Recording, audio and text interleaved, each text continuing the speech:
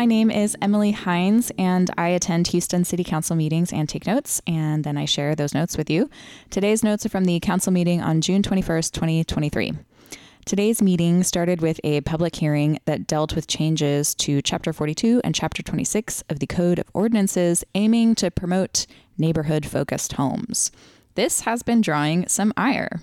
Before the presentation, Mayor Turner prefaced with two clarifications. Number one, the planning department decided not to move forward with market-based parking, or number two, Y-shaped driveways. He encouraged all speakers planning to remark against these two things to please reconsider.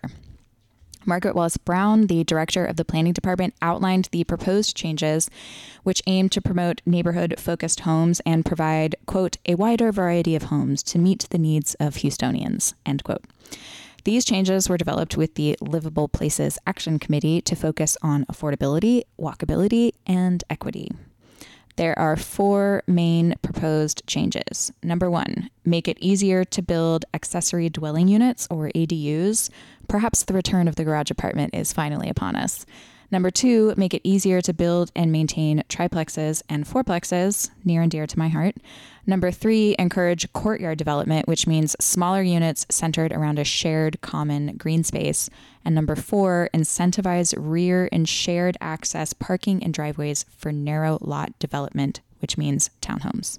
So this would restrict front access driveway widths, which will be safer for pedestrians, allow for more green space along the street, and provide more public access to the public curb. Public access for the public curb is a really good slogan. Somebody please use this for something.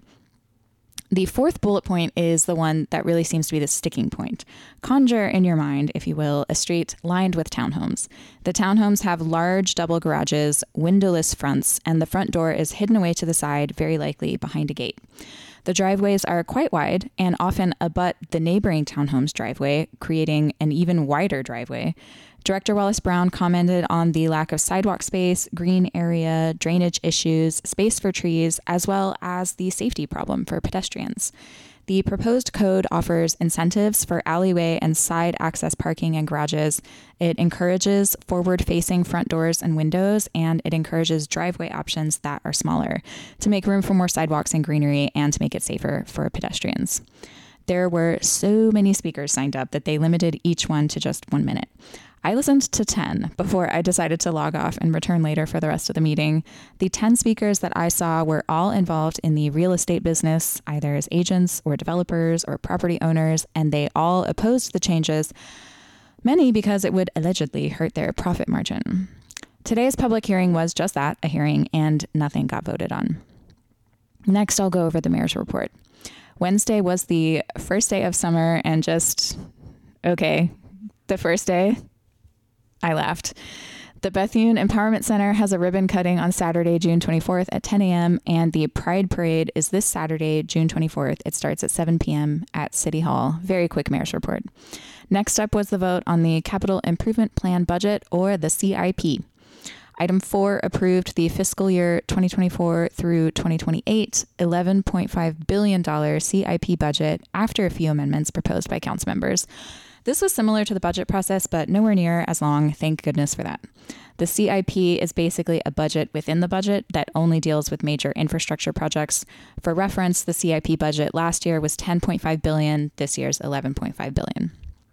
Many council members proposed symbolic amendments. They used this opportunity to highlight projects they wish could get funding, knowing that the funding is not available. Mayor Turner did not argue with the need, lamented the lack of funding, and said the city is trying to outsource with state and federal partners for grants. Most council members withdrew their amendments. Here are the ones that passed. Councilmember Huffman of District G proposed 12.03, which amended language that allows the police department to look for a substation location in District G, which does not currently have a substation. Councilmember Cisneros of District H proposed 13.01, which amended language so that if funding for the purchase of property for flood detention in the East Tex-Jensen area is not found elsewhere, Cisneros agrees to reallocate funding from a different CIP project if needed. So, the fiscal year 24-28 CIP budget passed as amended. In conclusion, Mayor Turner reiterated his administration's commitment to finding funding elsewhere for all of these projects that could not be included, and said that the city has set aside money to be used for matching fund requirements when necessary. A lot of grants require the city to match whatever funding is given, whether it's federal or state. So you need to have that money set aside and prepped, ready to go. Next up are a selection of some of the agenda items that caught my eye and ear. Item 5 approved $92,000 for emergency medical supplies for the fire department. Item 8 approved $40,000 for the special paper the health department uses for birth and death certificates. You have to use a very specific kind of paper for these records, and there is only one authorized vendor in the state of Texas, Veritrace Incorporated. There are 3 items that dealt with HPD spending. Item 9 approved $350,000 for one Bearcat armored tactical vehicle. The Bearcat is a favorite for SWAT operations and features, quote, blast-resistant floors, gun ports, roof hatches, and a turret, lights, sirens, battering ram, winches, thermal cameras, and spotlights, end quote. Item 10 approved $144,000 for bullet-resistant shields. Item 11 approved $65,000 for rifle scopes and magnifiers. Item 12 approved $28,000 for our old friend tapping saddles. Just in time for Pride, baby. Item 22 approved the creation of the Houston Opioid Abatement Fund. It's empty now, but when the state receives forthcoming money from opioid abatement settlements, some of that money will be sent to Houston and other cities and counties, so now we have somewhere to put it. Item 23 approved a $307,000 grant to the Women's Home for supportive services to people and family living with HIV and AIDS.